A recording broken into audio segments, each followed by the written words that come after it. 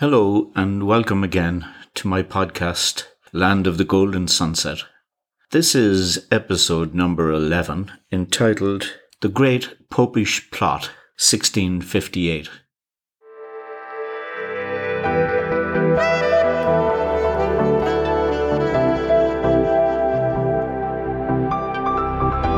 On the 3rd of September 1658, the whole structure as set up by the Revolution on the ruins of the monarchy in England tottered and fell. Communication had been opened with Charles II, a rather empty-headed individual, to whom it was made clear that if he would undertake not to disturb the vested interests created during the Revolution, in other words, if he would let the settlement of property alone, as they were pleased to call their stealing of other men's estates, then his return to the throne might be made easy. Charles acquiesced, and the monarchy was restored. The Irish nobility and gentry, native and Anglo-Irish, who had been so fearfully scourged for the sin of loyalty to his father, now joyfully expected that right would be done and that they would enjoy their own property once more. But they were in for a rude awakening. They soon found out that those lottery speculators or army officers or soldiers who were in possession of the estates were not to be disturbed. There was one class, however, whom it was loudly declared to be a crime not to rob, namely the Irish Papists. But after a while, a low murmur of compassion and mutterings of injustice began to be heard around the royal court. The monstrous idea of justice for Catholics could not be tolerated.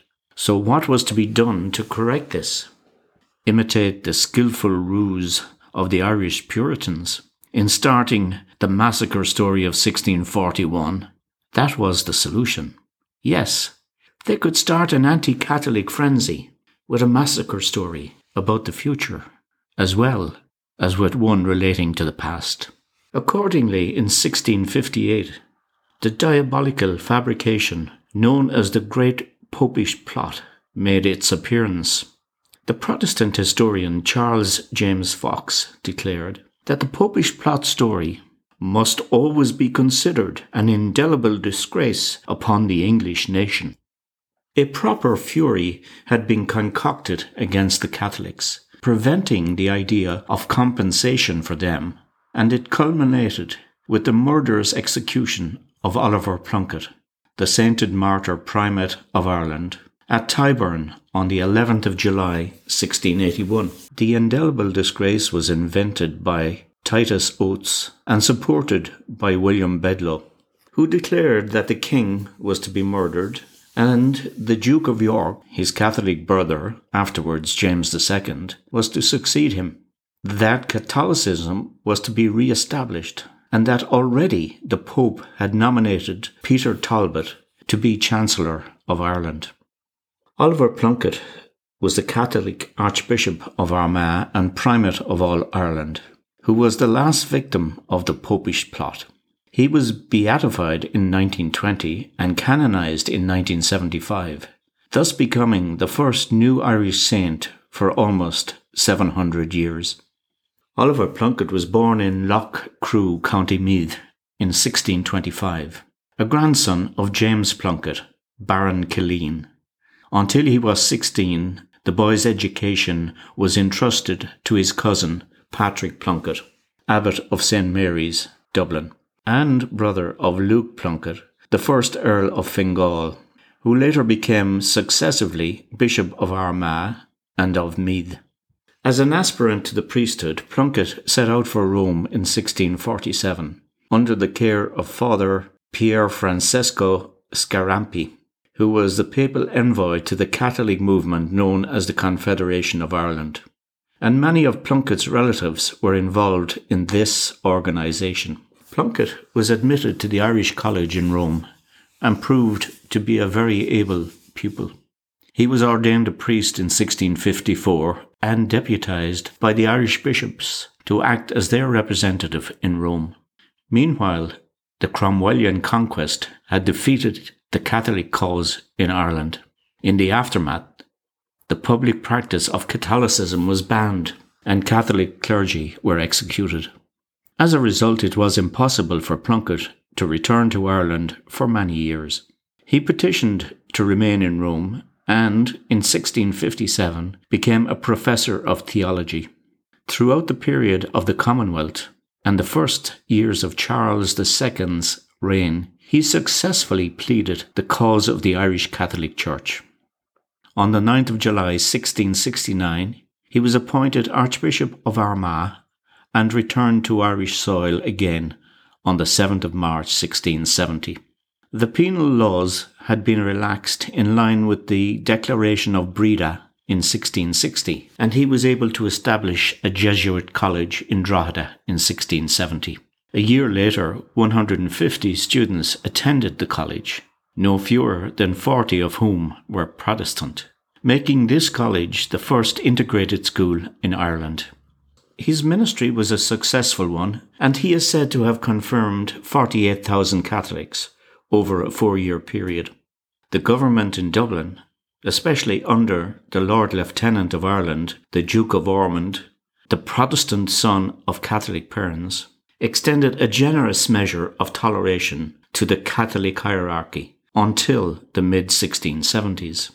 However, because of the despicable Popish plot, Plunkett was arrested in Dublin in December 1679 and imprisoned in Dublin Castle, where he gave absolution to the dying Peter Talbot. Plunkett was tried at Dundalk for conspiring against the state by allegedly plotting to bring 20,000 French soldiers into the country, and for levying a tax on his clergy to support 70,000 men for rebellion.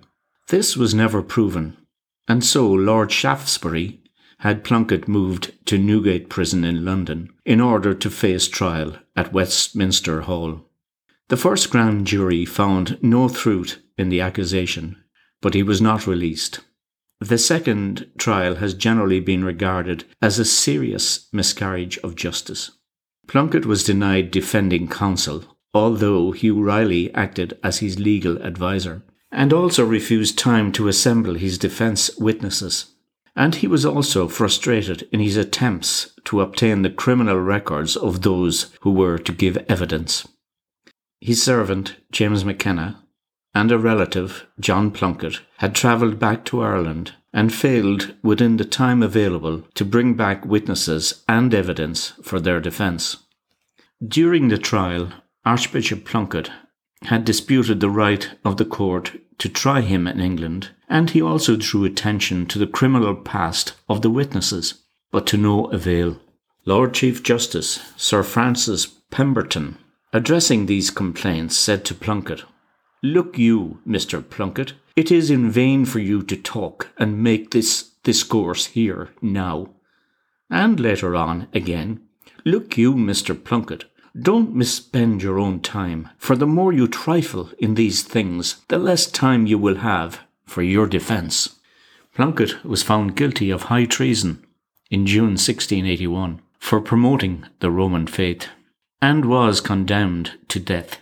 In passing judgment, the Chief Justice said, "You have done as much as you could to dishonour God in this case, for the bottom of your treason was your setting up your false religion, than which there is not anything more displeasing to God, or more pernicious to mankind in the world." The jury returned within 15 minutes with a guilty verdict, and Archbishop Plunkett replied, "Deo gratias." Plunkett was hanged, drawn, and quartered at Tyburn on the 1st of July 1681, aged 55, the last Catholic martyr to die in England. Peter Talbot, 1620 to 1680, was the Roman Catholic Archbishop of Dublin from 1669 to his death in prison. He was a victim of the Popish plot. He was born at Malahide, County Dublin, and was the second of the 8 sons of Sir William Talbot. At an early age he entered the Society of Jesus in Portugal. He was ordained a priest at Rome, and for some years thereafter held the chair of theology at the College of Antwerp. Meanwhile, during the Commonwealth period, Charles II and the royal family were compelled to seek refuge in Europe. Throughout the period of the king's exile, Talbot's brothers were attached to the royal court. The eldest brother, Sir Robert Talbot, had held a high commission under James Butler, 1st Duke of Ormond, in the army in Ireland, and was reckoned among the king's most confidential advisers. A younger brother, Richard Talbot, later Earl of Tyrconnell, was also devoted to the cause of the exiled monarch and stood high in royal favour. On the return of the king to London, Talbot received an appointment as Queen's Almoner, but the Clarendon and Ormond faction, which was then predominant, feared his influence with the king. He was accused of conspiring with the aid of 4 Jesuits to assassinate the Duke of Ormond, and he was forced to seek safety by resigning his position at court and retiring to the continent. The king allowed him a pension of £300 a year. Before his return to England, Talbot had, with the approval of the General of the Jesuits, severed his connection with the society. He was appointed Archbishop of Dublin on the 11th of January 1669. Another meeting of the Catholic gentry was convened by Talbot, at which it was resolved to send to the Court of London a representative who would seek redress for some of the grievances to which the Catholics of Ireland were subjected. This alarmed the Protestants of Ireland, who feared that the balance of power might shift to the Catholic majority. They protested to King Charles II, and in 1673 some of the repressive measures against Irish Catholics were reinstated, and Talbot was compelled to seek safety in exile. During his banishment, he resided generally in Paris. In 1675, Talbot, in poor health, obtained permission to return to England, and for 2 years he resided with a family friend at Poole Hall in Cheshire. Towards the close of 1677, he petitioned the Crown for leave to come to Ireland to die in his own country, and through the influence of James, Duke of York, his request was granted. On the 8th of October 1678, Ormond signed a warrant for the Archbishop's arrest. He was arrested near Maynooth at the house of his brother, Colonel Richard Talbot, and was then moved to Dublin. For 2 years Talbot remained in prison, where he fell ill. Despite their long friendship, Charles II, fearful of the political repercussions, made no effort to save him. He died in prison at the beginning of November 1680. The English Parliament belonged to a coalition of landowners, manufacturers, merchants and financiers. In other words, the mercantilists. Before the end of the 17th century, long before the economist Adam Smith, England heard the employer's cry for laissez-faire, for economic freedom from legal, feudal and guild hindrances in employment, production and trade. The guild restraints were bypassed, the institution of apprenticeship decayed, the fixing of wages by magistrates was superseded by the relative bargaining power of rich employers and hungry employees. Commerce was now so important in the English economy and so vital for earning of funds that Parliament needed, that even a government dominated by landowners voted for it. This legislation favoured English trade, at the expense not only of the Irish, but also the Dutch and the Scots. The importation of Irish cattle, sheep and pigs into England was totally prohibited. Scottish corn was excluded, and Scottish imports were heavily taxed.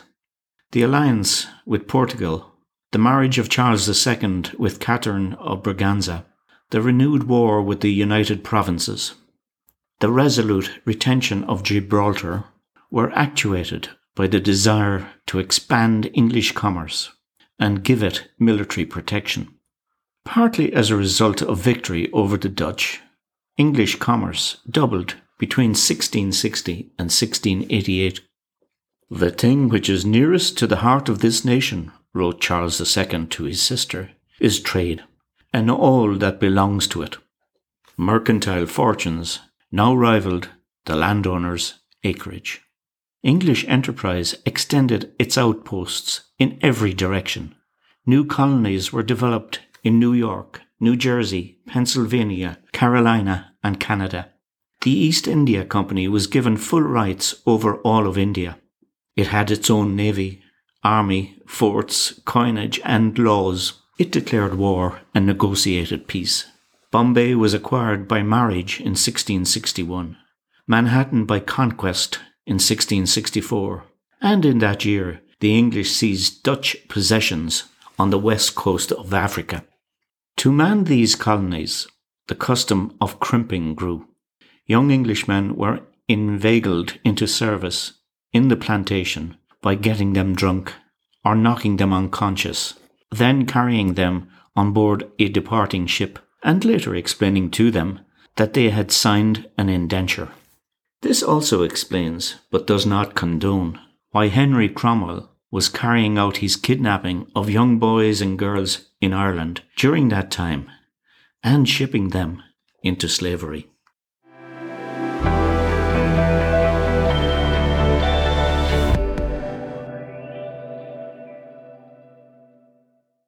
Titus Oates, 1649 to 1705, who first fabricated the Popish plot, was expelled from the Merchant Taylors' School at the age of 16. He attended Cambridge University, leaving, as his tutor noted, because he was a great dunce, ran into debt, and being sent away for want of money, never took a degree. Nevertheless, by 1673, Oates had somehow managed to enter the Anglican clergy.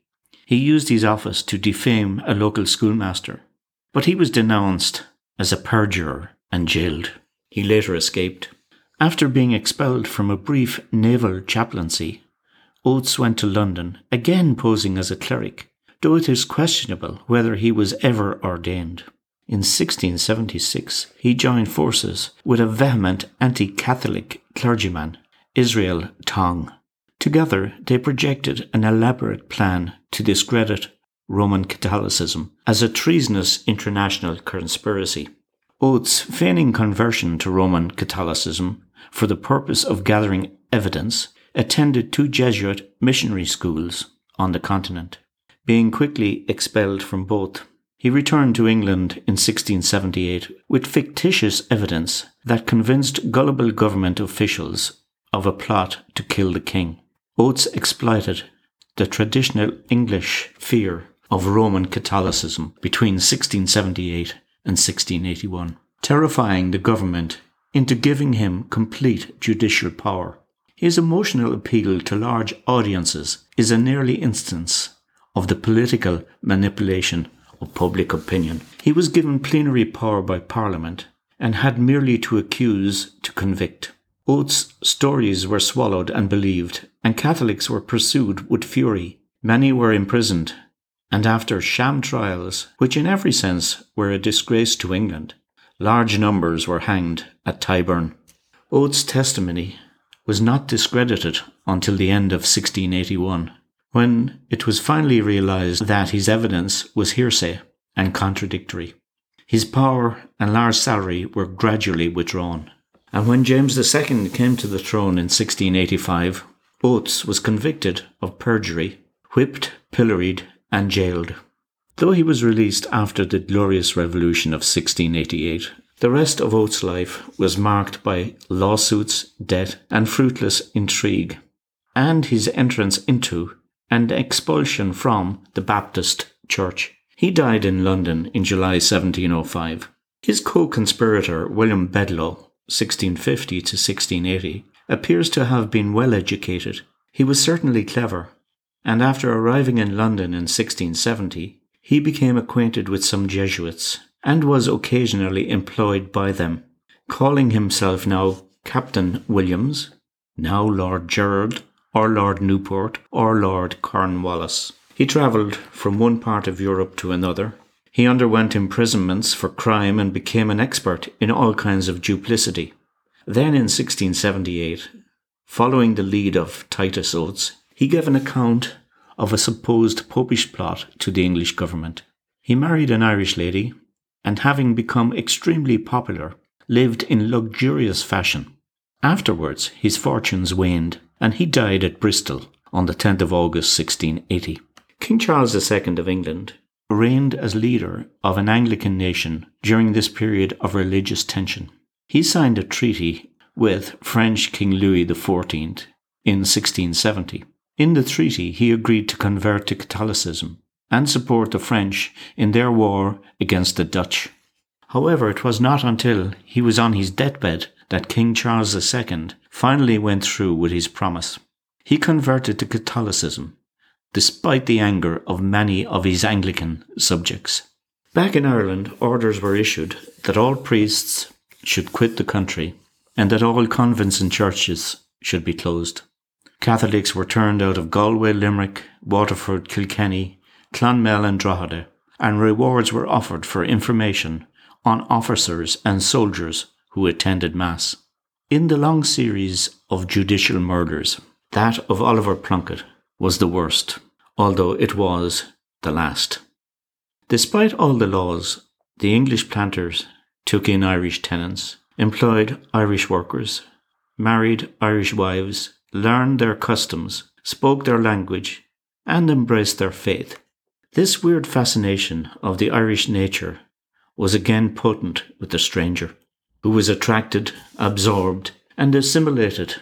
And in the next generation, the sons of Cromwellian troopers fought against the Protestant King William and in favour of Catholic King James. Their hearts were bitter against England, and their eyes kindled at the recital of Irish suffering and Irish wrongs. Many Irish families therefore have Cromwellian adventurers in their genealogy, but may not be aware of it, because registration of marriages and births was not compulsory until 1827 or about that time. Even then, Catholic priests were hunted and on the run from bounty hunters, but they were conducting marriages in secret between Irish Colleans and Ironsiders. Therefore, all such unions were ignored, unless the family kept a record of the event. The novelist Kate O'Brien, in her autobiography, Presentation Parlour, written in 1963, reveals that her great-great-grandfather was a Cromwellian soldier named Thornhill.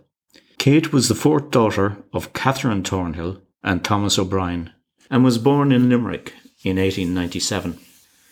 The well-known saying used by historians down through the years, becoming more Irish than the Irish themselves, is applicable to the offspring of many invaders to the land of the Golden Sunset. It was commonly used about the Norman French, but is equally applicable to the Anglo-Saxon, the Scotch and Welsh, as well as the early founders, the Milesians. In London, hundreds of goldsmiths had become bankers, who paid 6% to depositors and charged 8% on loans.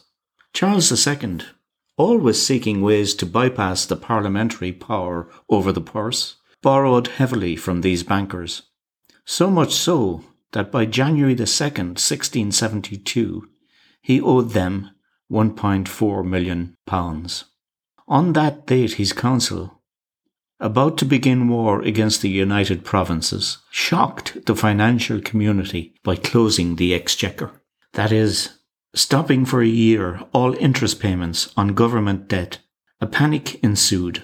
The bankers refused to meet their obligations to their depositors or to keep their agreements with merchants. The council quieted the storm by solemn pledges to resume payments at the end of a year.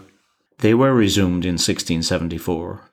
The principal was refunded in new governmental obligations, so that, in effect, January 2nd, 1672, marked the beginning of England's national debt, a new device in the financing of the state. London, home of the banking firms and the merchant princes, and focus of wealth, albeit private opulence and public squalor, was now the most populous city in Europe. The mansions of the rich businessmen rivaled the aristocracy in luxury, if not in taste. A succession of stores with their picturesque emblems, swaying signs, and decorated windows offered to the few the products of the world. The business centre, called the City, was governed by a Lord Mayor, a Board of Aldermen, and a Common Council, elected by the householders of the wards. West of this lay the political centre, Westminster, with Westminster Abbey, Westminster Palace, and the royal palaces of Whitehall and St. James. And the factory system was expanding. In The Making of a Watch, wrote Sir William Petty in 1683, if one man shall make the wheels, another the spring, another shall engrave the dial plate, and another shall make the cases, then the watch will be better and cheaper made than if the whole work be put upon any one man.